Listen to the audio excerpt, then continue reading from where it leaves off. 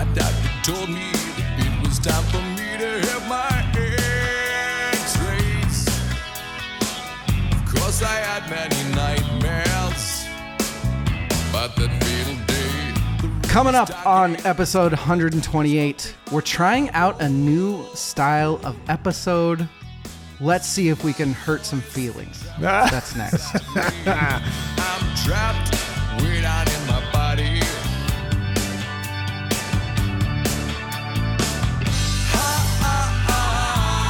You standing for me. Something's out of place here. Welcome to Verse, Chorus, Verse. I am DL. Very happy to be here tonight for obvious reasons that we'll discover soon. With me, of course, is Evil. The new Unearth is out. Jimmy. Evil, wearing the Unearth shirt. Yep. How are you? Dude, before we get into this episode's music, holy fucking shit. So you don't like the new Unearth Oh album? my God. I've only lived with it for a week. They released 4 singles. Well, they released 3 singles leading up to it and then a 4th with the release. So I'd heard 3 tracks and they were all solid. It might be my favorite album of theirs. I'll have to live with it for a while. Like, I'm a big fan, but I'm not like every album that comes out, this is the greatest that they put out. I'm not like that. This one might be. You don't go to YouTube reaction videos and fucking get pissed off at the people that don't love Unearth? No, I don't need other people to love Unearth. Yeah. You know. 2 questions for that. Number 1, I mean, Evil, did you even listen to the albums we're supposed to study for this week? I did. You only listened to Unearth all week. You even just told me, hey, I've set it up to where I can listen to the albums right now as we're talking. This is a quicker turnaround than we usually get for double album episodes. So it is. I didn't get to live with them as long as I would like to. Thinking about it, I had already started studying for what we were going to do. Right. Yeah. What we were going to do. Oh, Jesus. Yes. Needs more time. Which we're doing later, but yes. Especially with some other things with coming out. Events. Yeah. Yes. But New Unearth is good. I think we're probably going to talk about that more this season. I see them. You see them tomorrow. Recording. I see them tomorrow. They added a date. They released their tour itinerary, and fucking Boise wasn't on it. I was pissed, and I went on Instagram and gave them shit about it. And then they added that. Not that I'm the one that caused that. You did it. Maybe I turned the dial a little bit. Wow. Yeah. This isn't going to be the last time we talk about them this year. No. Fuck Foreshadowing. Actually, for many reasons, foreshadowing. Yeah. But yes. We're not here tonight to talk about Unearth. We are here because this episode is going to come out in June, and June has officially been labeled one of our interview months. We are going to have at least 2 interviews happen in June. And before our interviews, I like to do, when we can, a bit of a warm-up. If there are people that aren't really familiar with the person that we're interviewing, we can talk about their music a little bit, get them acquainted. And I think one of the benefits to this is that I am kind of getting you acquainted with this band. Would you say that's true, or had you listened to them before? We can talk about that. Oh my God, you're just full of surprises, Evil. You're full of surprises. I mean, everybody in the world has heard at least one of their songs. Yeah. Because it was the biggest song in the world at a very specific moment in time. Yes. Yeah. It was number 1 in 8 different countries. Oh, wow. Except for their home country. Yeah. I actually did see that when I was kind of doing the academic part of studying for it. We actually came up with this idea for an episode style a while ago. And essentially what it is picking a band that you are in love with and you are trying to show it to somebody else. Since it's pre-interview, we wanted to do a 2 albums thing. And I got to pick which 2 albums out of this band's discography, and I will explain why when we get to them. But essentially, we're taking a band and we're talking about 2 of their albums, something that we do very, very often. We're talking about one of my favorite bands. I've been very vocal about it in the Crash Test Dummies. Yes, Most of you know them as that band in the 90s that had the song. And a lot of you are probably saying they're a one-hit wonder. And I'm here to tell you that you're dead fucking wrong, all of you that think that. This is kind of not nerve-wracking, but these episodes that we're going to start doing, you're kind of putting yourself out there. Because if you hate the Crash Test Dummies, this is not that fun for me. It might be fun for the listeners, but not really for me. Well, let me tell you something. No. I kid. That's what we're doing tonight. We're talking about the Crash Test Dummies. We're talking about two very specific albums. We'll get into why we're talking about them later. The only other thing before the most important part of the night that I want to do is I want to ask you, Evil, we are a few weeks removed from our Metallica reaction video posting. And out of the 6,000 views or whatever it is, the like percentage is at about 88%. Mm-hmm. But the comments, we have gotten trashed on the comments. Well, YouTube comment, it's fucking cancer. That's the worst humans on the planet. Comment on YouTube. That's just how it is. It really is. You can't put too much stock in the people who go out of their way to like hate comment. And the guy that comes to your Metallica reaction where you're saying that you think it's not that great and he's got the new Metallica label for his profile pic. Yeah, maybe he might not be very happy with Jesus. You. My next verse course revisit on YouTube is going to be revisiting that episode. I don't think that they need responding to, but I think it would be funny to respond to each and every one of them on the next first chorus revisit. So I might have to do that.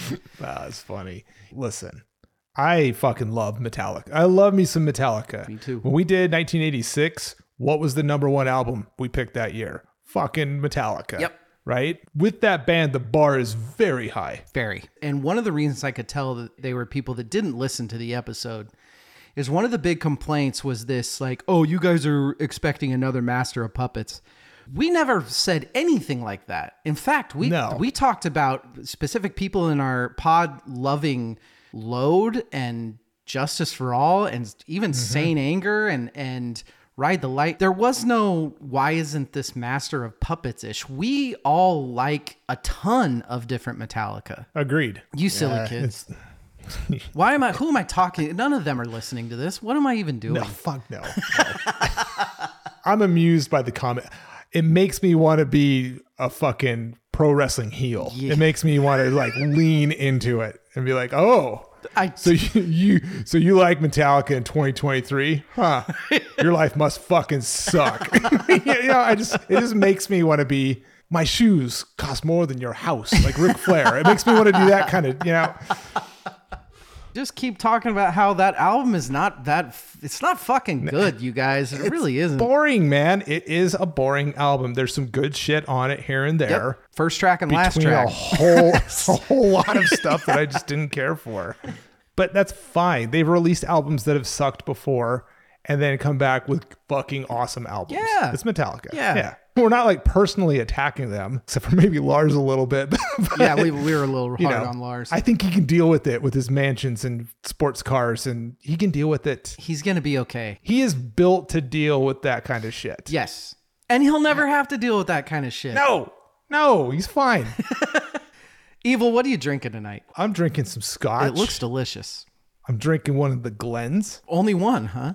A lesser known Glen. Oh. We might have talked about it before, but I don't know if you've had this one. Okay. In fact, I don't think you have. Glen means like river. Yeah. So it's like, there's plenty of Glens. Glendronach is what I'm drinking. Can I see? Do you have the bottle? I do. It's right here. It looks like a Scottish. They say it's a Highland. It tastes more like a Speyside. If you like Macallan, which I know you do. I love Macallan. This is like as good or better for a better price. I was going to say, is it spendy, cheapy? 60, 70-ish for a bottle. Oh, it's a 12-year. Okay. I mean, it's not cheap, but it's not bad. But a 12-year at that price, that's a good price. Especially now, like fucking Scotch has gone up in price. You know, one of the things that okay, so I'm going to get to what I'm drinking, and then we will get into a little more about that. I have a couple drinks, but the first drink, I'm not going to say what my other drink is yet, because I'm not drinking it yet. But my first drink, this was supposed to be a gin fizz. But do you remember you were making, I don't remember what you were trying to make a while ago, but you ate your eggs before your cocktail making and you didn't have an egg. That's what I went through. Typical. So I'm drinking a gin fizz without the fizz. But I did make two. I made one that I started with Hendrix, and then I have Beefeater for my next up. So... And then I've got a surprise drink for after the break. What is your gin? If you're going to drink a gin, what's your... Right now it's Hendrix. I really like Tanqueray. Really? I do. I really like Beefeater. Actually, I don't know that I've come across a gin that I really don't like. So I am a kind of a gin newbie. I did not like gin. Thought it tasted like fucking Pine Sol. But you're the one that turned me on to Hendrix because you probably the more floral ones, right? Yeah. And my lady loves Hendrix. Like we always have Hendrix. She likes a gin and tonic with Hendrix. It's the best. With the exception I have a bottle of... Sorry, go ahead. The section of what? With the exception of Monkey 47. Yeah, Monkey, of course. I mean... It's twice as much as most good gins. It's spendy. Have you had the Botanist? No, I want to. I see the bottle in the store all the time. I'm like, fuck, I need to get that. I went to a senior graduation party for some clients who became friends when I was doing personal training. They had a daughter who I also worked with. She was a soccer player. I was invited to her senior graduation, her high school senior graduation party. The dad, who became a good buddy of mine, was drinking gin and tonic with the Botanist. He's like, you want one? I'm like... And at the time, I was like, fuck no, I don't want to drink gin. I had it, and I'm like, oh, this is quite tasty, actually. It had like Fever Tree tonic, and I mean, it was and the Botanist, I'm like, oh shit, I like gin now. And so I started getting into gin cocktails. And so the Botanist is my number one. I like a lot of gins. You know what I've learned? The last few years, I've been very much working with bourbon cocktails, just trying to get good with bourbon cocktails. And this is the year I've switched more to gin. You know what I've found is how much money I save drinking gin instead of fucking whiskey, man. Yep. God damn. Whiskey's expensive. Yep, it is. It's the aged. It's because it's aged. Yep. Yeah. I like gin. I'm not that knowledgeable about it yet. In fact, it was fairly recently I found out that all those gins that are really good right now are from Scotland. Yeah. Botanist. Fucking Scotland, Hendrix. Man. Yeah. We got to move there. That's what we're drinking tonight. Ladies and gentlemen, we're talking the Crash Test Dummies. I'm excited. I'm excited for so many reasons. This is going to be fun. Let's get into it. After we take a break, we'll be right back.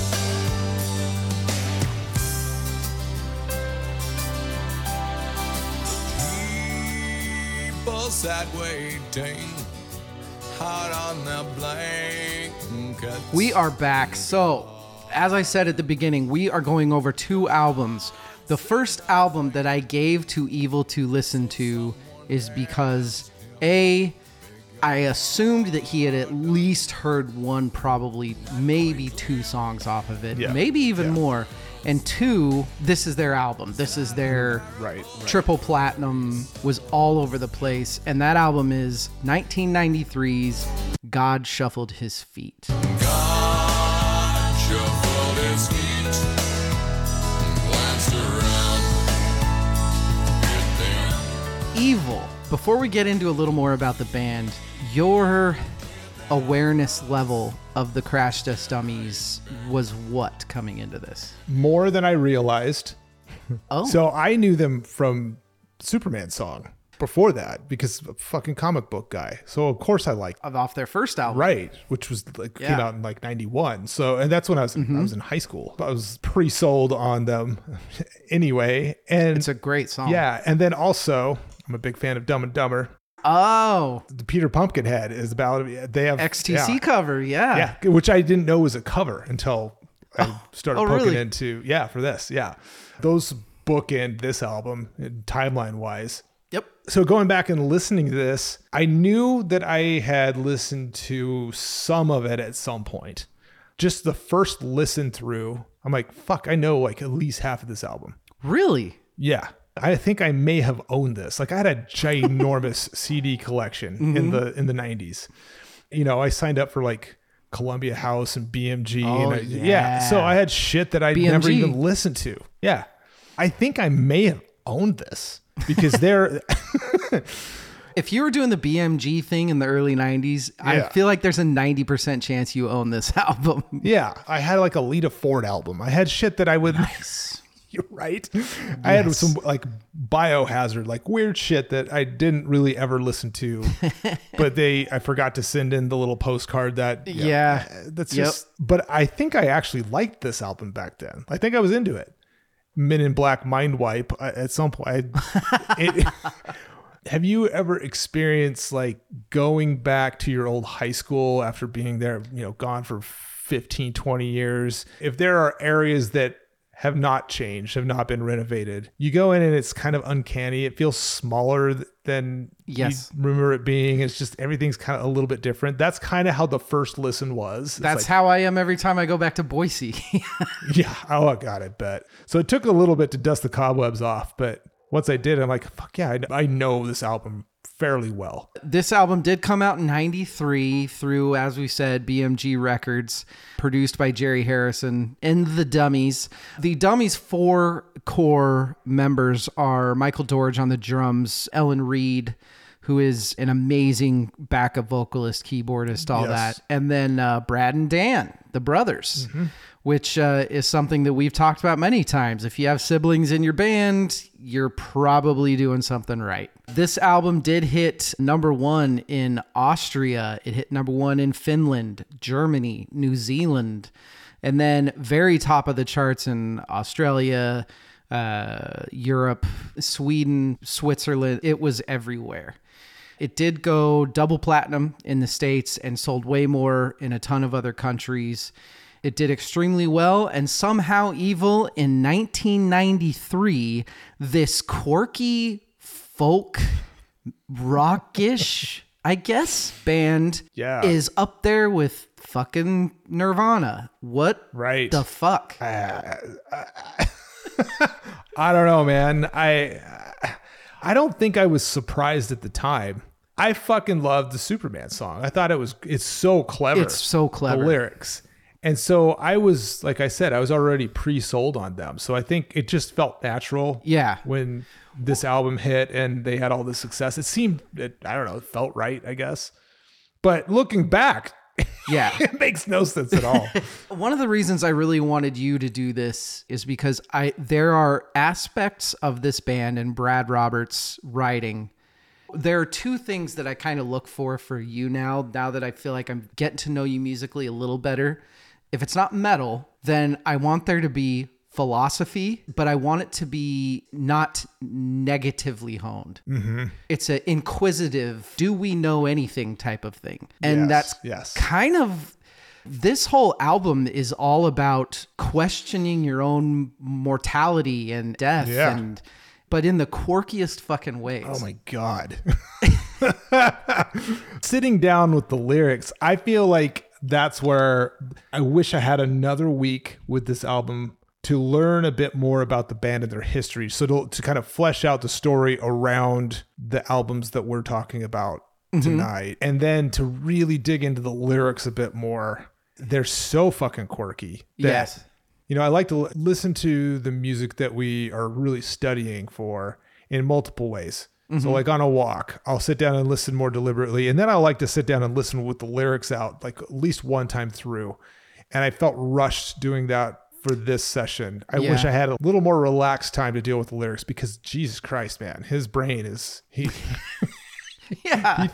he's in left field, man. It is. And it's so simple, but that's what makes it so complex is the simplicity of the questions are somehow leading to these insanely grand questions. Yeah, they're very deep thoughts. Evil, I have a question. Yeah. If your eye gets poked out in this life, will it be waiting up in heaven with your wife? With your wife? What the fuck? What the fuck? Dude. That's like the 7th line of the album. There's more to it than just the word content. It's his delivery too, because his voice, number 1. His voice is a peculiar thing. It's so unique. And then the cadence in which he sings it's not the same as Christopher Walken, but it's got this weird jerky stop-start timing that you can't predict. If you're trying to impersonate him, you better be really good at it. You better be ready. Yeah, right. You better be good. Yeah. See, that's terrible. That's so bad. That's kind of the fun of it, though. Yeah. If you try to impersonate Brad Roberts singing, you better have it, man. And it's so, I love, we've talked about this before. I love N of one artists. Like, there's nobody like him. Nobody like him. No. And I have it on good authority. He didn't really like his voice. Yes. While he was first starting music, he was trying to get somebody else to sing because he just didn't have faith that his voice would do well. His register is so unique. Like, yes. It absolutely you don't hear many like rock. When he grew up in the 80s, or he didn't grow up, he was doing music in the 80s when everybody else was screaming in their spandex. Right. And he was a fan of Kiss. He was a big Kiss fan of Stones, you know, and his register just isn't even fucking close to what those other, to like the bands that he's listening to and what he was into. So I watched a performance that he did on Conan back in the day. Oh, cool. And they're doing, of course. And he's very serious. And right before it cuts away from him, he like winks at the crowd. And so you can see like this twinkle in his eye. There's almost like a character he's playing a little bit. At that point, he had leaned into it somewhat. It's fucking awesome. I fucking love it. It's great. Like I said, I love the individuals that no one else is like them. And they're doing their own thing, man. It's like Sesame Street. He's up in the corner. Everyone else is dribbling a basketball. Everyone else is jumping rope. To have Ellen Reed in the band too. Yes. With that beautiful lighter voice, being in a band like that with a voice like that, I would have never thought to have your backup lyricist be this kind of beautiful light female voice. Yeah. And it works so fucking well. Yep. And her keys too. Like they play off. Yeah. Mm-hmm. Yeah. We are, maybe you a little more than me, at an age where you kind of start thinking about some of this sort of shit. Where you start thinking about there's afternoons and coffee spoons. There's Here I Stand Before Me on here. A lot about your own mortality. And well, I'm starting to think more about how the fuck my body has been doing this for so long. And when is it going to stop doing it? Yeah. I honestly don't think about shit like that ever. Do you? Oh boy. Being like a physical creature, meaning like strength coach, a lot of focus on health and wellness and longevity. I thought I had kind of thought through a lot of that. I'm not saying like I had my shit sorted out when I was in my 20s, but I've always had kind of like you said, a lighter philosophical bent on things and viewpoint on things. But I tell you what, as your body starts aging and it's harder to do shit and it takes longer to recover, you can't not think about what's coming, you know, like what's going to look like. Cause we all die. We all fucking croak at some point. And I think I've dealt with that, but it's like, what happens between now and then? And my lady who works in healthcare, first part of her career was a social worker and worked in hospice care. And so she has we've had some interesting conversations about like the end of life and how it's like this deeply meaningful spiritual thing that we all go through and we all have to. I mean, and I think it's better to put the work in early, start wrapping your mind around that endpoint than waiting to the end and be dragged out kicking and screaming, you know? I completely agree. I've never done it, but I think that's just, I've definitely thought a lot on how I'm getting older and how but I just get bummed. I'm just like, oh man, why can't I eat whatever I want anymore? Why does this one part on my foot just hurt now for the rest of my life? And you know what I mean? And he has such a great way of putting things in times when the day is like a play by Sartre, when it seems the fuck burning's in perfect order,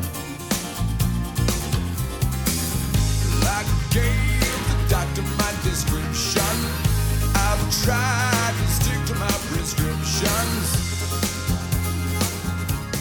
It's just so well put. Yeah. It's funny because it's these deep philosophical thoughts that you can't help but feeling, even though it doesn't fucking matter. Because like you said, we're all just going to die. Yeah. There is an end point, you know.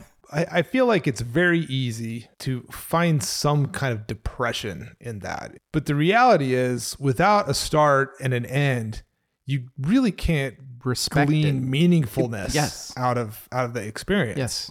If you accept that, then you can lean into the meaning and live life more fully, I think, personally. That's my viewpoint on it. I completely agree. And as somebody, I'm not trying to turn this into a religious thing, but you know, I grew up in a place, much like you did, that was very, very specific types of fairly hardcore Christianity. Mm-hmm. And I am not that. Mm-hmm. And one of the questions that I always faced was, well, then where do you get your morals from? And what's even the point? And it wasn't until I found Ricky Gervais's talking. He so eloquently puts that, wouldn't I, someone who believes that when that's it, wouldn't I have even more reason to make now count more than anything ever could? Sure. Because this is all there is. This is it. It's funny because he's such an asshole, but he's so not an asshole. This is very deep and philosophical, but we can't. So, I mean, someone out there might need to hear this. They might need to hear us like working through these things. I'm a fucking weirdo. I read philosophy, and anyone who says, "Oh, I know that there's nothing after this," I'm like, "Do you? Do you really?" No, you don't. You fucking don't know. You could be right, but you don't know. Yeah. For sure. And neither does the person with some book written thousands of years ago. They don't fucking know either. None of us know. Yes. But we can all try to live a good life. Yeah. Be excellent to each other. Fucking Bill and Ted, man. That's my motto. Party on. Evil, you're a outdoorsy kind of guy. There's also a fairly big nature-esque feel to this album to me. There's a lot of, well, I mean, there's In the Days of the Caveman, which is literally about camping. Right. Which is, fucking love that. Yeah. Yes. I don't know. There's just something so fucking visceral, something so way of thinking. I wish that I did more. Coming from this period of time, late 80s, early mid 90s, people were bored. There wasn't some glowing thing to just fucking entertain us all the fucking time. Yes. So you had to learn how to play with your thoughts and your mind. Yes. These kind of lyrics, they don't happen as often as they used to because people are constantly entertained. Mm-hmm. I'm not a nutritionist. I have no expertise in that field, but I kind of know some stuff that works for me and stuff I've seen work in others. Eat good foods. Don't eat all the fucking time. Let your body be hungry and get into that cycle every now and then. I think our brains need that too. Our brains need to be hungry. They need to be bored so you can learn how to deal with it. And these are the kind of thoughts that are possible if you allow yourself to be bored and then learn how to cope and deal with that by playing in the realm of thought. That's good. For many people that listen to this that I'm sure are into music, and that's a really good thing to think on as a writer. As any creative, any artist. Yes. Another reason that I thought you'd like this, there are certain songs on here that I just feel like have an evil type of... There are two specific songs that stick out, and you don't have to say, because we don't have to find out if they're on your, oh shit, we have to guess what each other's favorite songs are. Does it make sense for this though? I mean, no, but we're still going to do it. Okay. I picked some. What I was talking about there are two specific songs. I know that Evil's a nerd, and he is the type that would like a story about knights and maidens. So knights and maidens, but the one that I went with, because it just seems like something that he would have heard and enjoyed, the whole stance of it, is When I Go Out with Artists. That's not to mention the fact that it talks about both Glenn Levitt and Glenn Fittich in that song. That's what I picked for you. Without, I have zero fucking. I mean, it could be any one of these songs, honestly. It absolutely could. It's lyrically clever. It's the Scotch. That's what I picked for you as well. The only thing that we haven't done yet is we haven't really talked about the musicality at all. Jesus Christ. Yeah. So this is an incredibly well produced album. Yes. Everything is so tight. Very crisp production. Yes. And this is actually a style that for me, typically it's a little overproduced for me, but there's something about it here that I fucking love. Every bass line, every snare hit is so well done. And yeah, I heard you make that sound. Dude, Dan Roberts is fantastic bass lines. Not knowing a lot about this band, here's why I need your help. So I tried to look him up, like Dan Roberts bass, because I'm like, he's got to be like every bass player's one of their top 5. You know, maybe not top 5, but he's got to be like on the radar for bass players, because what the fuck? There's many Dan Roberts out there, and he is but one of them. But I expected there to be all kinds of love. Yeah, because there are moments where he reminds me of DeLeo from Stone Temple Pilots. Yeah. There's moments where he reminds me of Tony Levin. There's moments where he reminds me of, we just talked about Cynic, of Sean Reinert from Cynic. There's like some tonal things that he does that like it's so bright and prominent and yes. And yet he's not overplaying at all. He's playing within the context of the songs and tastefully. Deep within the pocket. He doesn't do anything crazy. He wasn't even their original bass player. Their original bass player left, and Brad was just like, hey, brother, will you please just be in my band? And that's how it fucking happened. And Jesus Christ. Yeah. What does Sven think about these guys? No idea. I know that he likes them. I know that he liked them way back in the day, because actually, fun little thing about Crash Test Dummies is when I was in a band way, way back in the day, and we actually gigged, not our warm up, but like going quote unquote backstage or whatever, and just getting loose and having, 7 beers before we go on. we would put this album on.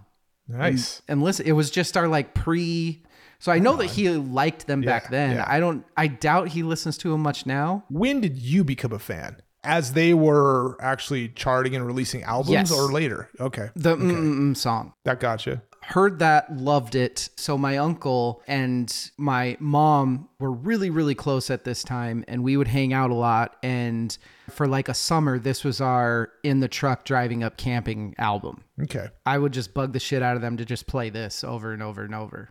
And it wasn't until probably a little bit later in life, when I had my own money, that I found out that, holy shit, these guys have 4 albums at this point. And that's when I got way into them. Got it. So was this, since you were 18, 17, was this maybe a little too soft for you? Were you a little too folky, maybe? I was not a metalhead yet. So not necessarily. Like I was into Metallica and Megadeth. And so I was into heavier music, but I was a big Stone Temple Pilots fan. I was into Tool and Rage and stuff. My tastes were all over the place. They were a bit lighter than they are now, we'll say. God shuffled his feet. If you want some philosophy, if you want extremely tight music, I think it's a great mixture of folk and rock with just the quirkiest fucking songs. Dude, fuck. Let's get into awards and categories. We'll have more to say there. Let us. Yes. The David Crosby Met Award for Amazon Bad Reviews. Oh, okay. This is who left this review in 2003, so a decade later. The title of it is, If You Know Ben, You Will Not Appreciate It. And appreciate is spelt wrong. Okay, I don't know much about Crash Test Dummies. I saw them on One Hit Wonders on VH1. The funny thing is that there's no periods in this at all.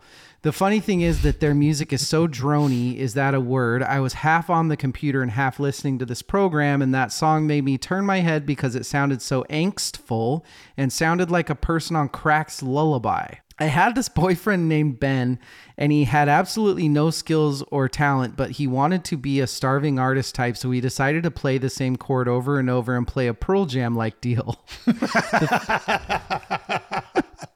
There were a lot of Bens back then. Yeah. The thing is, it sucked and sounded just like these guys. If you try to imitate these guys, you will realize that you can sing this way too, but I give them props because they did absolutely nothing and made some money. I guess Ben will have to wait for people like you to recognize his talentless and buy his album. Oh, he's talentless is probably what she was trying to say, but it's his talentless and buy his album so he can go buy Legos. That's actually kind of funny. That's a good review. Good job, you know who. Good luck with Ben. I wonder what Ben's up to today. The DMX Award. Evil, what makes this project unique? That voice, number one, the quirkiness, subtly interesting songwriting, but the voice. I mean, his voice is immediately distinguishable. And I will just say again that the fact that this came out in 93, this is not The Voice. It was Nick Cave, and that's it. Which leads us to the Mark Lanigan True Rockstar Award, and that's mine, is when you have this style, this folk rock quirkiness, and you're saying, fuck it, we're not going to change anything. This is who we are. Here it is. It's good. So love it. That's fucking Rockstar, man. Yeah, it is. Just be who you are. And maybe part of that comes from being from Winnipeg and being Canadian. Like they're just, it's in their blood. By the way, Winnipeg did not like the song. But then it got massive in the States. Yeah. And then Canada was like, oh shit, do you have other songs that you can we can get on the charts here? Right. Overrated, underrated, properly rated. I mean, in its time, it was massive. It was huge. Yeah. Currently, this is a hard one, right? I feel like it is, like I said, Men in Black mind wipe. Like I kind of forgot about it. So I don't think people look back at it, except for maybe you know who and Ben, in a bad light. But I had forgotten about it. It's sort of one of history's mysteries for me. I think Brad Roberts got labeled as the guy. Mm-hmm. I think this band got labeled as the band. Yeah. And I think that song got labeled as this annoying one-hit wonder. And I think that's so wrong on so many levels. Me too, because I remember Superman song. In my memory, that song ranks above And maybe that's just because of my personal taste. Influences and influences, Evil said it. Oh, it's kind of some surprising ones. I have things to say. Like I hear, I like it. I hear REM, Crowded House. I hear a lot of 80s guitar. Good.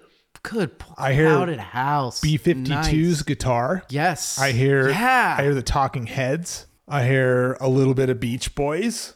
Bear with me. Wow. I hear some Jimmy Cliff. And we'll talk about that a little bit more in the next album too. There is a guitar style that I can't fucking place. It's very spaghetti Western sounding. Like I said, almost like a more genuine Chris Isaac-ish kind of. Yes. I know exactly what you're talking about. Influences, a band that when you're a fucking hammer, everything looks like a nail. Roger Clyne and the Peacemakers. I know I bring them up all the time, but I hear a bunch of that particular guitar sound in later music that the Peacemakers made. There's got to be something going on there because they're also very singer-songwriter, unique storytelling, quirky lyrics. Like I think Roger Clyne had to have been a fan. You kicked my ass on that one because I feel like there's got to be the big time Canadian, particularly Canadian songwriters like Bruce Cockburn and and then like Leonard Cohen. Yeah. I said Nick Cave. And stealing this right from Brad's mouth in many interviews, he's a massive XTC fan. Yeah. He loves XTC. Yeah, I did see that. And XTC is the same. This very deep, sometimes negative philosophically, but it doesn't come off as negative. Songs like Dear God or Peter Pumpkinhead. Yeah. Peter Pumpkinhead is a very obvious, very dark fucking look at society. Yeah. Yeah. It's, I think because of what movie it was attached to for...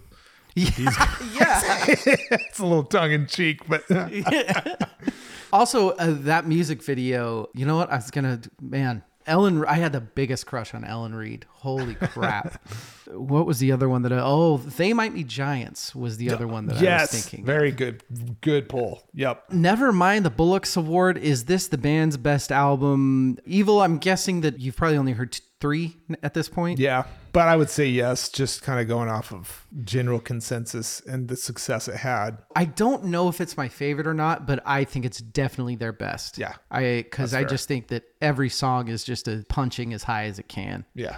John Paul Jones Award, Evil. What would you do on this one? Well, they fucking kind of did it. I mean, Adrian Belew from King Crimson was on this album. Right? So, I mean, fuck. How fucking cool is that? Right? So when I saw that, I'm like, well, they beat me to the punch they there. Did it. I wouldn't touch a thing. I have an easy answer that I'm going to use for the next one, but yeah, Okay. I'm not for this one. I'm saying I'm not fucking touching anything. Yeah. No, dude, seriously, award. This is fucking cliche, but it is because that song was huge for reasons. Looking back, maybe it is cliche to us because it's that was the label that got slapped on the band. But it's a fucking great song. Let's talk about the lyrics to that song. The video is quirky, and even he's kind of making the silly facial expressions and stuff. Yeah. But if you really get into the philosophy of the lyrics, if you really break down all 3 of the verses, it's fucking deep, dude. Very deep. I watched several interviews and podcasts with Brad. The verse about the girl with the birthmarks all over. Birthmarks? Yeah. That was actually kind of autobiographical. So he has a birthmark in what he said the doctor when he was younger called it his bathing suit area. So somewhere on his back, somewhere above his butt, somewhere, That's not what I know as the bathing suit area. These are Canadian doctors. Canadian manners. I get it. Right. So some girl comes up to him who when he saw her coming up to him, he was like, oh, because she literally was covered in birthmarks. And she's like, I just wanted to say thank you for that song because when I was a little girl, I thought you wrote a song about me. And he was just like, I thought that was fucking awesome and poignant. Who knows what? Yeah. As I've gotten older, I've realized, for such a long time in my life, I listened to this song and I knew exactly what it meant. And, like the last verse about the kid that he just always gone to his church. Yeah. Stands back and he realizes that what they're doing is fucking weird. Couldn't quite and explain he's like, I've just gone there my whole life. Yep. And I've always known exactly what this song means until I got a little older. And then you realize that, you don't know, like you kind of said earlier, you don't know anything. You don't know anything. How presumptive and egotistical of us to think that we know what someone else meant, right? Even if it's just, obviously we have an idea, but as you get older, the only thing you learn is that you don't know anything, right? That's for damn sure. I said the very first song. I said God Shuffled His Feet is the one. If you show somebody, they're either going to get it or they're not right away. The quirky okay, it's so stupid, but the gathered up some people he had made, created blankets and laid in the shade. Like just God's bored, he wants to rest, so he just creates blankets. It's such a stupid little thing, but I mentioned Christopher Walken. Analogy to his like delivery and cadence. There's a comedic timing delivery as well that reminds me of fucking Norm Macdonald. But there's I hear that in the delivery all over the music. Yeah. But in that song in particular. Evil, when your eye gets poked out in this life. The John Popper Award for Best Hook. I think that this album is great hooks on every single song. I think the choruses are all hooky as shit. The chorus to When I Go Out with Artists, that if I could see, towards the end when he's singing a little bit higher, it's just, I fucking love it. Oh, you're right. Seeing the shapes of my body, leftover parts. Shapes of my body, leftover parts from the apes, monkeys. And monkeys. Monkeys. It's the same delivery. There's something so tongue-in-cheek funny about that. Yeah. I found that in my head more than almost anything else listening to these two albums. And it's just, I smile. Oh, God damn it. John Prine, Best Lyric Award. Evil, what do you got? The people sat waiting out on their blankets in the garden, but God said nothing. So someone asked him, I beg your pardon, I'm not quite clear what you just spoke. Was that a parable or a very subtle joke? And God shuffled his feet. Yeah. That's so fucking good, dude. I could have picked so many. My John, and this will lead into the Eddie Van Halen award because my John Prine Best Lyric and Eddie Van Halen award are the same.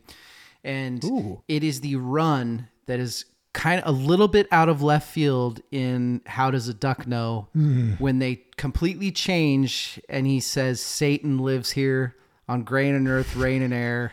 It's this total change in the song with these amazing backup vocals. It's so fucking awesome. What about you for the Eddie Van Halen award? This might be slightly surprising.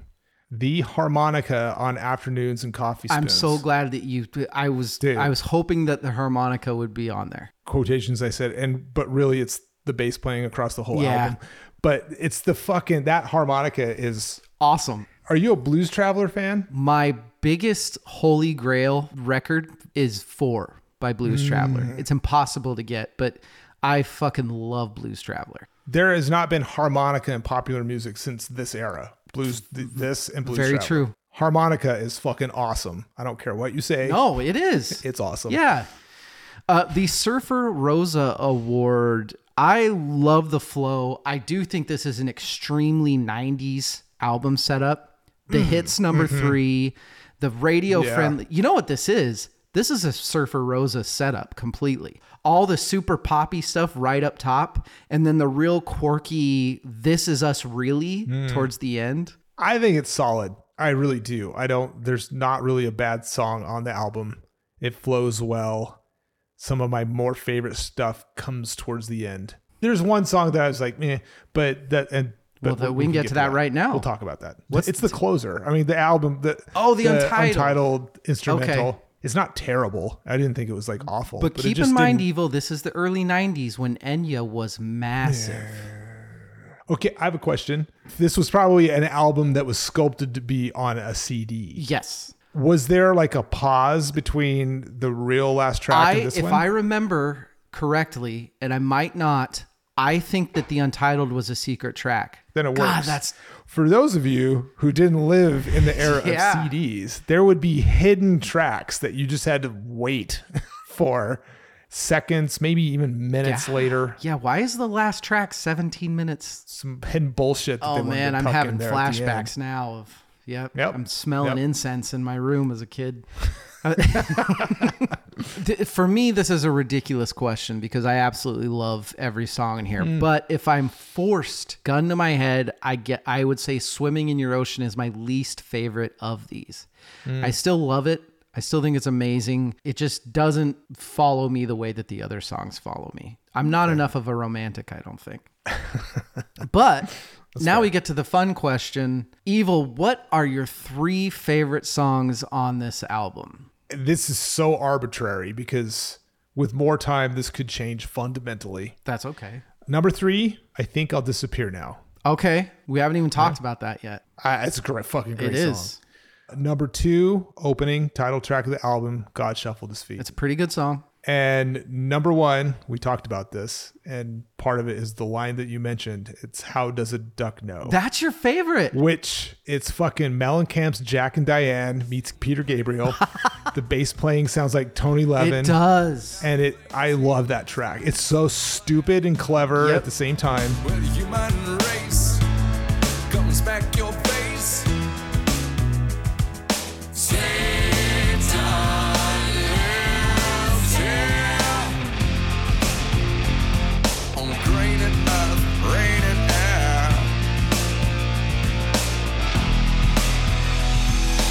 It's fucking great. Oh, that makes me happy. God, that is very Tony Levin. You're right there. God, that. Oh, the bass? Yeah, Yes. I never put the Peter Gabriel together. That's true. Mm-hmm. My third favorite is, this is ridiculous for me as well. But my third favorite is Two Knights and Maidens. The progress of the chord progression is amazing. I just love the story of it, and I don't really know what's going on. Are the maidens getting them high so that they go get fucking killed by a tiger? What is going on in this song, really? Number 2 is When I Go Out with Artists.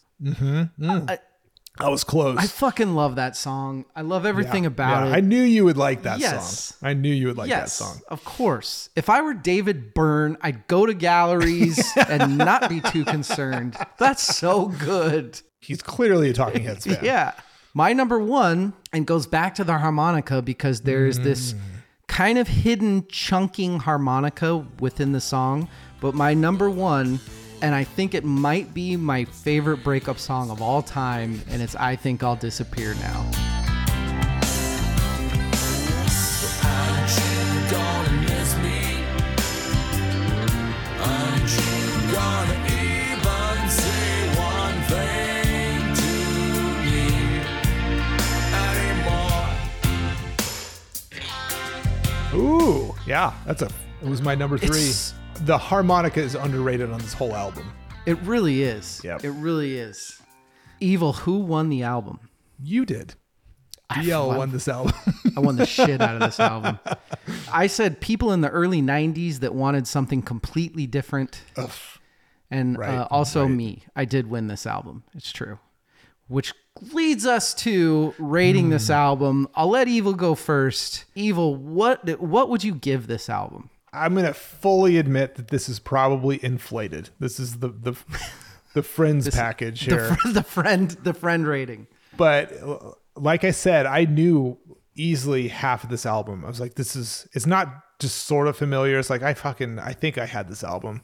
Like I said, this is probably inflated, but I'm giving it a 9. That's not inflated.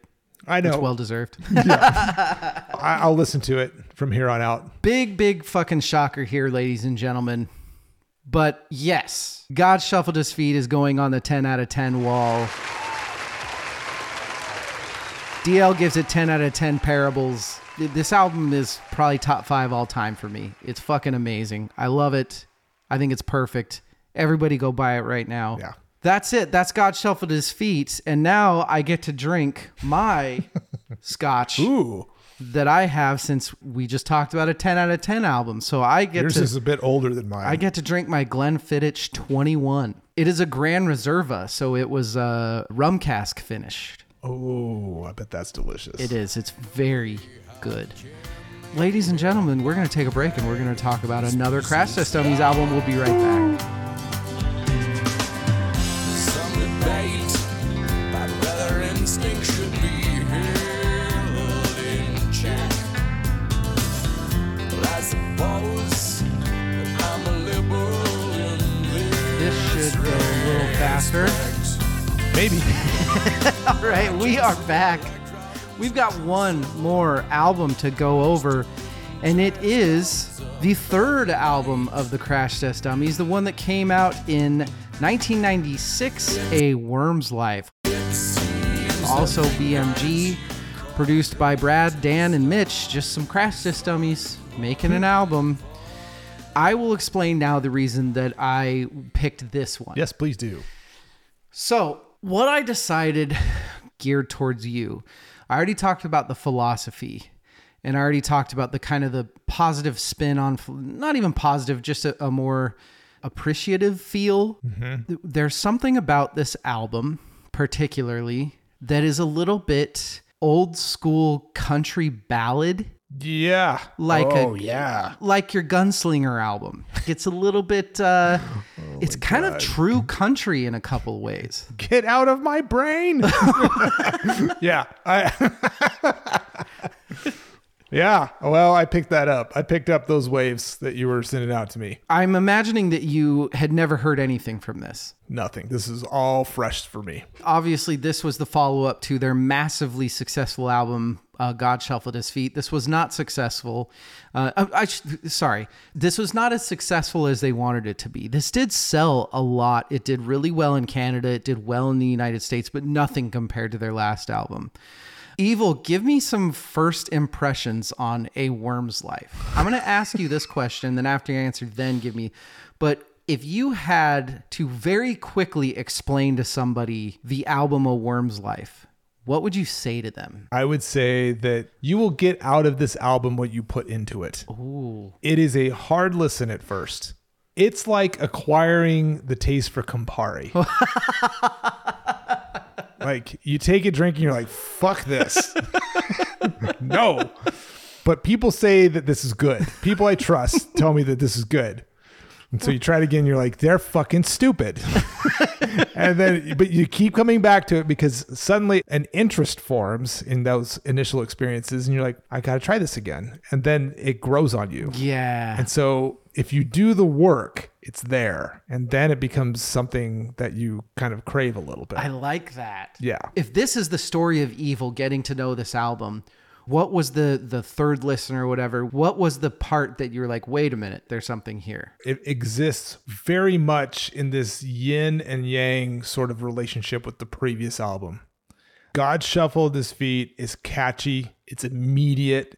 It's shiny. It's like easy to listen to. This is thematically, it's very like metaphysical. It's dealing with religion and deep philosophical thoughts. This is like worldly realism.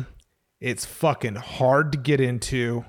The music goes in directions that you're like, this isn't where it should go. Yes. It's challenging. Mm-hmm. Most people, this will bounce off of. They'll be like, what the fuck is this? And that's, I think, very present in the reviews from the time, which are terrible. Like this got just panned by reviewers. It absolutely did. The musicality is off the charts. The bass playing is even better on this album than it was on the previous. Complex. It incorporates many musical styles. Mm-hmm. It's rewarding, but you have to do the work. And so when I realized that these two albums are like diametrically opposed, maybe on purpose, I was like, fuck yes, I'm in. Sign me up. I'm on this ride. So before we get more into the specific tracks, we got to guess each other's favorite song.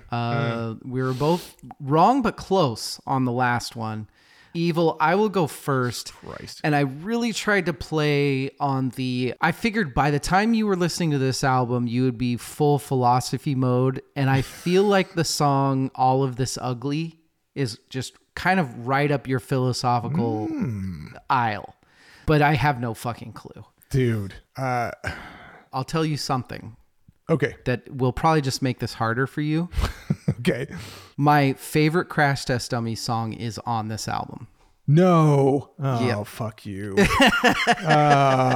This is so hard because my favorite changed throughout the listen so many times. I'm going to say the title track, A Worm's Life. That's a good guess. They're all good guesses. This album, I think that whereas God Shuffled His Feet was this very polished, this is going to be our massive album. Crash Test Dummies had the name now. The label was going to let them do whatever the fuck they want because if you're a label and you're like, wait a minute, God Shuffled His Feet sold how many? This folk album in 93? Right. You guys do whatever the fuck you want. That's fine.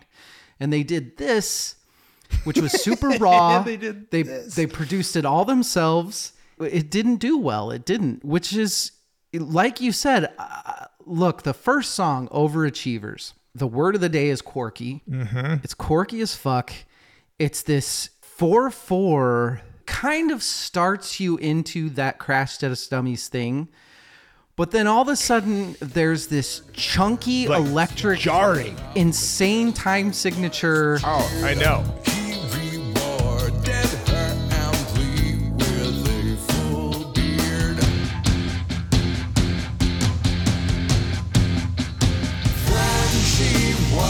That immediately caught my attention. I'm like, what? Okay. I am not. So different. Yes. Yeah. I have signed up. Let me see what's going on here. That's hardcore shit. That's like for them. I mean, yeah. And I mean, the lyrics it's a similar style, but the vibe is very different. Very different. Overachievers is a song that's really more about he's moved on to questioning people instead of what existence is. Spot on. That is what I kind of, to answer your previous question, that was kind of like we heard this one side of things. Now we're down on planet Earth again. And we're dealing with the nitty gritty. Yes. That's so well put. We're now dealing with the nitty gritty. Mm-hmm. We're dealing with the woman that devotes her entire life to Jesus Christ. And he's like, oh my God, thank you so much. Here's your beard. Here's your beard. She's like, wait, this is my, okay. Like there's just, it's funny because it's a major song and we're talking about it and that's hilarious, but there's something dark about it. Oh, so dark. Right? That break, that really jarring, chunky guitar part builds so much tension into the song. Yes. Ugh. This album is, once again, it's Brad, Ellen, Dan, and Mitch. There's Ben, again, is helping with the harmonica. I would say the front of it is a little more rock, where the back of it is a little more country poetry kind of thing. I want to give Murray Pulver some props. I'm guessing that he does some of that country guitar. I don't know if it's steel guitar or slide or what, but I think man. I think it's steel guitar. Dude. I want to start with the light. I don't think there's that much on this. There is something so warm. I love the feel of Our Driver Gestures. Of a song about this old school. It seems like it's meant to be Europe. Yeah.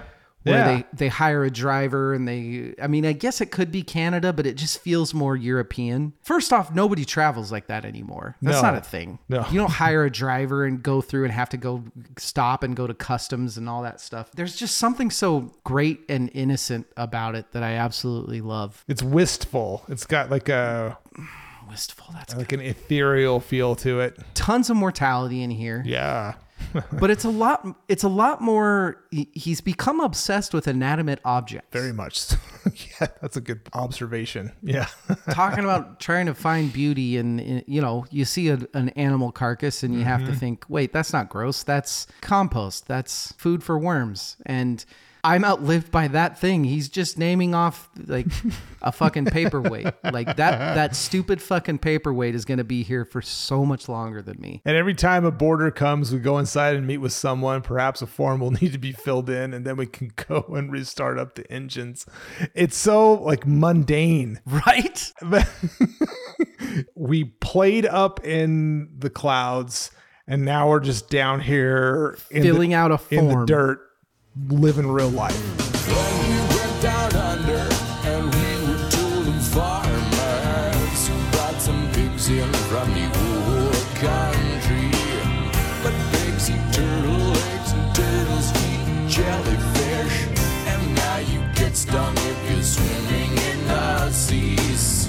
I drive a gestures out beyond the bar. You had mentioned A Worm's Life, and I do think that's like the first time where you do really start to hear his kind of cowboy poetry thing. Yes. There's more to that song because it definitely starts with that kind of twangy cowboy poetry feel. That's a good, but the chord changes are left turn. It's not jazzy, but it is in a way. It's like their chord choices and the chord progressions on this whole album are shocking sometimes. I'll play it now, but the part where the plucked up from the wet sand and dropped in tequila. Yeah, I love it. And it's just this non-resolution. Then I was plucked from the wet slime and dropped in tequila. There's not that many just straight up major bangers that there are in God Shuffled His Feet. This is a much more difficult listen. Fucking challenging, man. Yeah.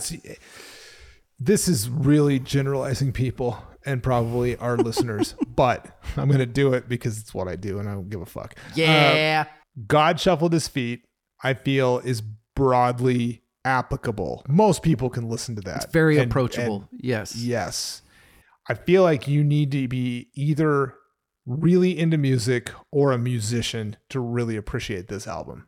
You have to cultivate a musical palette to like this album. Especially if you're comparing this to their bangers. first two albums. Because their first album is I love both their first albums, but yeah, the first album is very, very folk. Mm-hmm. You get towards the end and you've got An Old Scab and My Own Sunrise and Swatting Flies. He has 2 songs on this. How does this happen? How do you write a song that's smart, that is literally about how you have nothing left to write about? Writer's block. Yeah. I do think that there are reasons where you could say that this is, some of the songs sound a little bit similar to each other, and okay, I'm going to push back there a little bit. They do, until you really listen to them. And then there are complexities and layers beneath that they suddenly are not the same thing. It's both an acquired taste and you need a cultivated musical palate to really appreciate this, I think. And all you fucking Metallica commenters calling us music snobs, it's because we are. Yeah. Fuck your 72 seasons. It's because we're better than you. Let's go into awards and categories, and we're going to talk more about these songs. So I can't wait for the Crosby of this one. David Crosby Met Award. Yeah.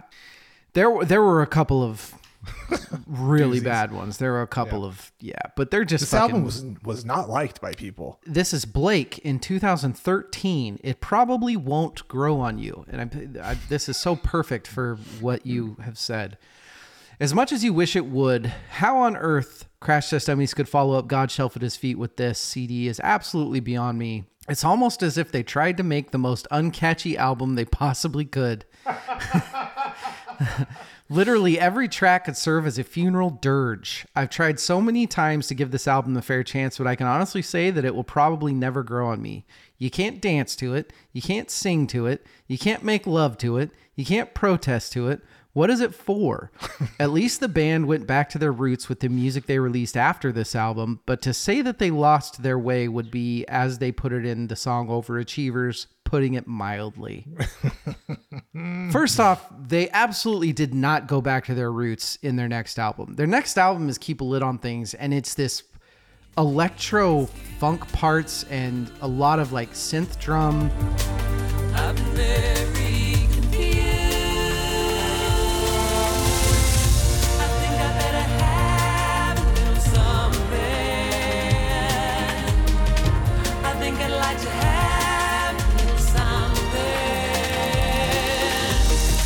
I think I better. Their next album is nothing like God Shelf at His Feet, so I don't know what the hell he's listening to. That's such a perfect... Right. That's the person you're talking about. It's just wonderful. So, Evil, the DMX Award, what do you got? For God Shuffled His Feet, I wrote voice plus quirk. Here I put voice plus quirk plus interesting chord changes. It's who the fuck else was coming out with anything anywhere near this? This is an album that DMX Award was made for. This is as unique as it can possibly get. No, 100%. In terms of like musical timeline, 96 is an interesting year. So grunge was over at this point. Their first album came out in like the height of grunge. And then that's gone at this point. We talked about a lot of the musical shifts when we did the 1997 episode. Mm-hmm. So this is like in the lurch of a huge sea change in the music industry. Yeah, this is Evil Empire, Odelay, The Score by the Fugees, Title by Fiona, All Eyes on Me, and Down on the Upside, Sublime, and then A Worm's Life. I have thoughts for the Mark Lanigan Award. I love it. Bear with me here.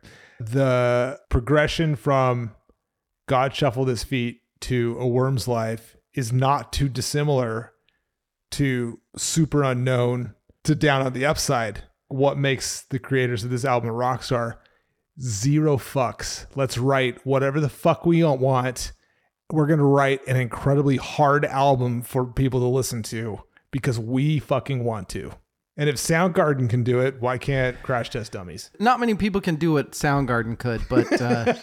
I mean, you know what I mean. Like, no, I absolutely know what you mean. A fucking banger album with your biggest hit ever. Yes. Like, Cornell was even on record saying, we could have gone on and written Super Unknown 2 and become the biggest band in the world.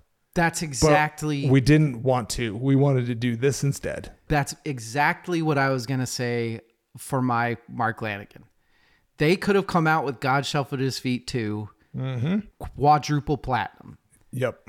But they made what they wanted to make. And then after that, they didn't go back and be like, oh no, we didn't sell enough. We've got to make God Shuffled It. No, they went a completely different avenue. Overrated, underrated, properly rated. Now this is tricky because is this underrated? I would say it like this. As a person that loves the Crash Test Dummies and wants nothing more than those people to be successful, I would say this is underrated. But as a selfish fan, it's mine. I get it. So fuck anybody that doesn't. And I kind of like that, you know? Like wink, wink. Haha. Exactly.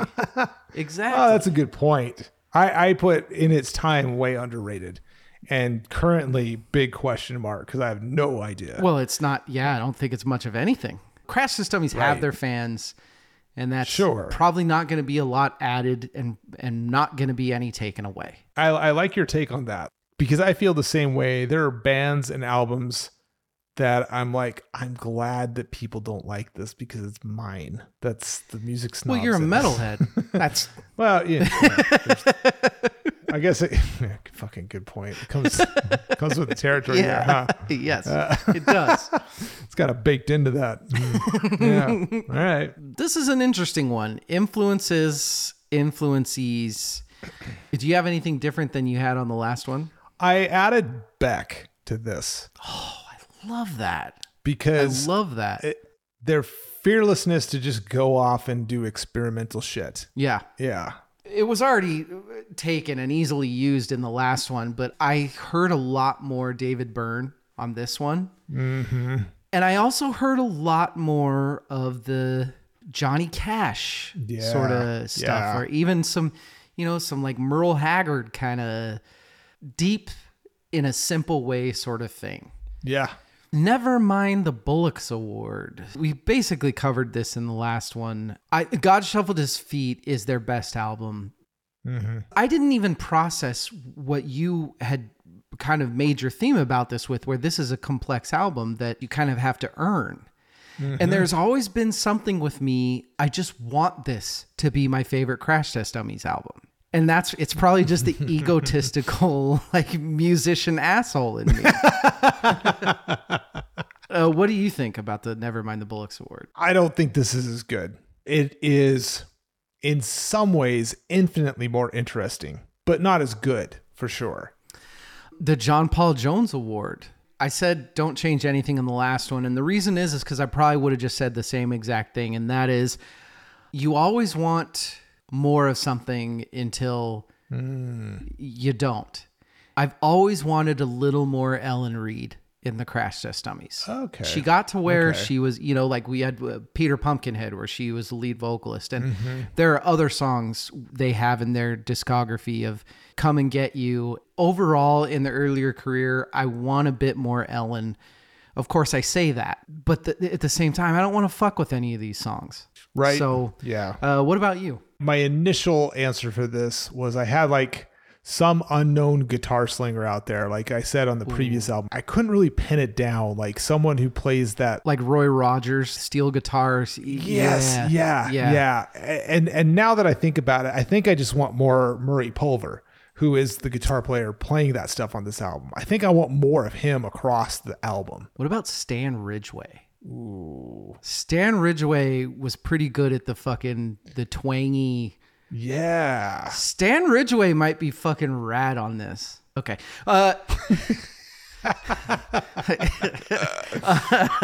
No, dude, seriously. Evil. What song are you giving somebody for this album? My Enemies. It's one of the more accessible songs on the album. It's got like a really cool intro. It's like the slippery slope. It'll pull them into this weird fucking album. Yes. I said song number 1. I said Overachievers. You're either going to be into it or you're not. And here it is. It hooked me. It's like, I don't know if they're going to rock out on this. I don't know what they're going to do, but I'm interested in the journey. The John Popper Award. Evil, what you got? I have the chorus for Our Driver Gestures. Every time a board it comes, we go aside and meet with someone. Perhaps a form will need to be filled in. Then we can go and restart up the engines.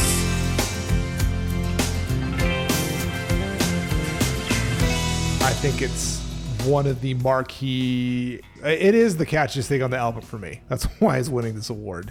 Mine is All of This Ugly. The same thing I said about the God Shuffled His Feet. He changes his vocal tonation a little bit, and I just love it. It's simple, but it's great.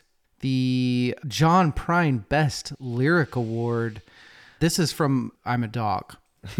Where it's basically a song where a dog's wondering what the fuck is up with humans, which is just amazing. How come all your poets fall into despondencies and then write it down for us to read every indignity? I do have another Best Lyric Award, but I am saving that because it would spoil my best song on the album. Got it. So, Evil, what about you? I'm going back to My Enemies. I try to meditate, control my hate, just like I know I should, but I can't help myself, and I keep it up because it feels so good. No, that's fantastic. Dude, I keep it up because it feels so good. Fuck. God damn it! I should have picked that for you. The Eddie Van Halen Award. We already talked about it. My Eddie Van Halen Award is just the song "Old Scab" because the concept of writing about writer's block is this endless philosophy in entirety. And then when you're talking the actual Eddie Van Halen, the music, the ending of Old Scab is this insane fucking music. What the fuck is even? It's beautiful and awesome and fucking hard. What even is it? If you could see Evil's expression, I think he agrees. Yeah, you're in my brain. Old Scab dark guitar solo is what I wrote. Yes. That where it like takes a turn and the bass comes in and it's ominous and then the fucking guitar goes off. Yes.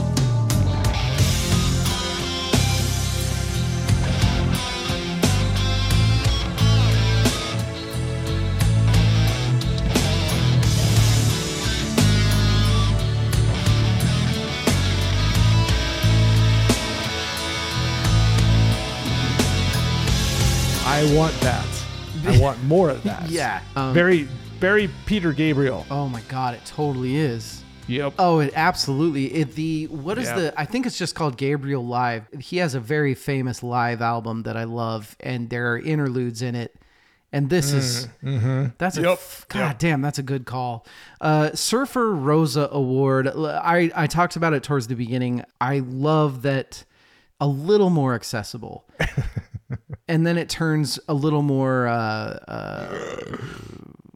What do you think? I said it has a weird ass second half. It does. I like it. I like how off the rails it gets. That's better put. It has a weird ass second half. Yes. Time of Your Life Award. Evil. What is your least favorite song on this album?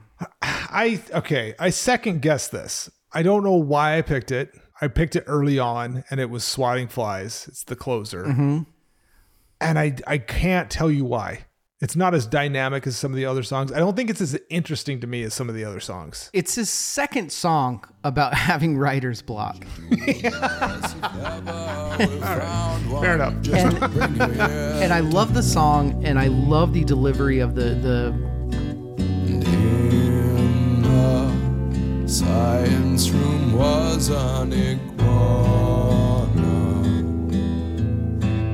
Lay very I love that, but that is also my Time of Your Life Award. I'm glad I didn't pick wrong. Brad, you can't write 2 writer's block songs. Come on, man. But let's get to our favorite category. Our 3 best songs on the album. Evil, what are your 3? Number 3, title track, A Worm's Life. Yeah, it's great. It's fucking so good. The lyrics can't even describe it. It's so fucking quirky. It's about a worm. It's about a worm. It's about a tequila worm that gets drank. Yep. I mean, yeah. The weird directions that the chord progressions go. So that's my number 3. My number 2 is My Enemies.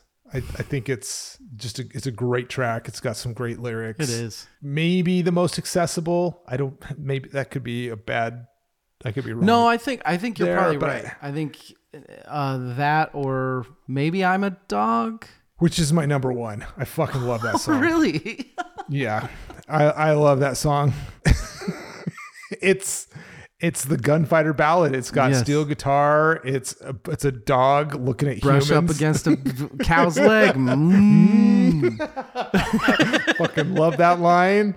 That song was not even on my top 5 first couple of listens, and it rose to the top. That's my number one. I love that. My third is All of This Ugly, which we've talked about. That's a pretty accessible song. My second one is Our Driver Gestures. I just love, there's just something so good about that. There's just something so happy about that song. But the thought of just going on a fucking trip. And it's not the most accessible song, but it's the most sing-alongable song for me. Yeah, it is. Yeah. No, you're right. And then my number one, and it is my favorite Crash Test Dummies song, and we really haven't talked about it.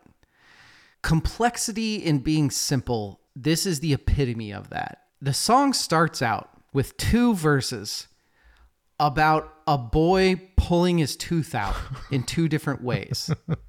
Just, I'm going to tie it to a doorknob and bam. And then I'm going to attach it to my dog's tail and throw a stick and bam. And then his dad comes home, and his dad sees the different ways that he's doing a very common thing, and he gets mad at him because he's not doing it in the traditional way you're supposed to do it. So he just grabs some pliers, he pulls them out.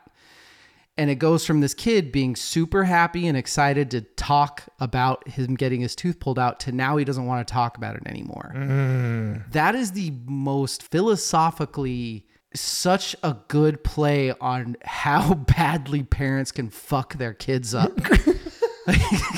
Oh, I'm reading through the lyrics now, and it going from that was how he liked to have his teeth pulled out to that wasn't how he liked to have his teeth pulled out. He wouldn't tell us how it felt when it came out. Oh, man. Yeah. At the end, you realize, oh my God, this is one of the darkest things that I've ever fucking heard.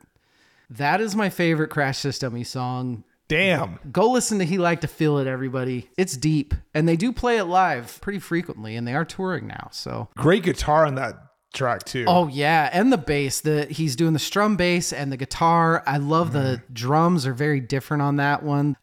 Evil, who won this album? I fucking don't know. I don't know who won this album. This is one of the most confusing albums I've ever listened to. I love that. I'm saying, and he's the front man, so it's supposed to happen. But just because Brad gets so much of he's the guy, I'm giving the win justifiably to Ellen and Dan. Yeah. Because they are such an understated, they are the epitome of the John Paul Jones. They make this band what it is. Yeah. Evil, what do you rate this album? Before we do that, I want to just reiterate the musicality of this group. Same bass members for both of these albums. Which is another thing we've talked on the pod being a big deal. Yeah, yeah. When you keep the same bass members. They're fucking phenomenal musicians. Let's not sleep on Mitch's drumming. It's also, if it's so perfect for what they do. It absolutely is. And you're right. We've really haven't even talked about it, but that's kind of, that's when you know it's a good drummer. The guitars are interesting in so many different ways. Backing vocals, amazing. They're just musically, they're so fucking tight. This album for me, first listen, I was like, uh-oh. This might be under a 5, but I put in the work and I'm giving it 7.8 out of 10 Peter Pumpkinheads. Okay. I give this a 9 out of 10 Obsessions with Inanimate Objects. I fucking love this album. Crash Test Dummies are known for the song. For all you songwriters, for all you appreciators of songwriting, for all of you Springsteen lovers and all you Cohen lovers and Bare Naked Ladies lovers, people that love just good fucking writing. If you haven't given these guys a chance, give them a chance. I promise that you won't be disappointed. Write us and tell me what your specific kind of tastes are, and I will aim you toward a specific album, but I promise you that Brad Roberts has written something that you absolutely love. Oh, this was fun. I do wish I had more time with these two albums. Because of doing this, I will check out more of their stuff. They have an album that is cast off songs from this era. Yeah, I saw that. Check that one out. Okay, I will. I'll put that at the top of the list. He was just fucking cranking shit out. It was insane. Yeah. The he I'm talking about, of course, Brad Roberts, who we all know, especially you Canadians up north, singer-songwriter extraordinaire, guitar player. Well, next episode, I'm talking to him. How do you feel about that? Sorry to ruin the mystification of Hollywood, everyone, but this already happened. I'm not going to say anything one way or another to give anything away. I'm just going to say that it was a life-changing experience. Tune in for that next week. Brad Roberts, yes, that Brad Roberts is joining Verse, Chorus, Verse next week. That's awesome. Evil, I was a little nervous because I knew that you'd like at least aspects, but I did think there was a small chance I'd get crushed on, especially with Unearth coming out. I was like, oh, God. Well, what's going to happen here? Here's the thing, is Unearth, for me, we do everything out of 10. But Unearth goes to 11. So we'll get there later this year. Don't worry about it. VerseChorusVerse.com at VerseChorusVersePod. Everybody, I hope you enjoy this. Enjoy the interview next week. There are things that he is able to share that are unbelievable. Grab a Scotch, Glenn Fittich, Glenn Levitt, the whole single malt family. Good night and good luck. Call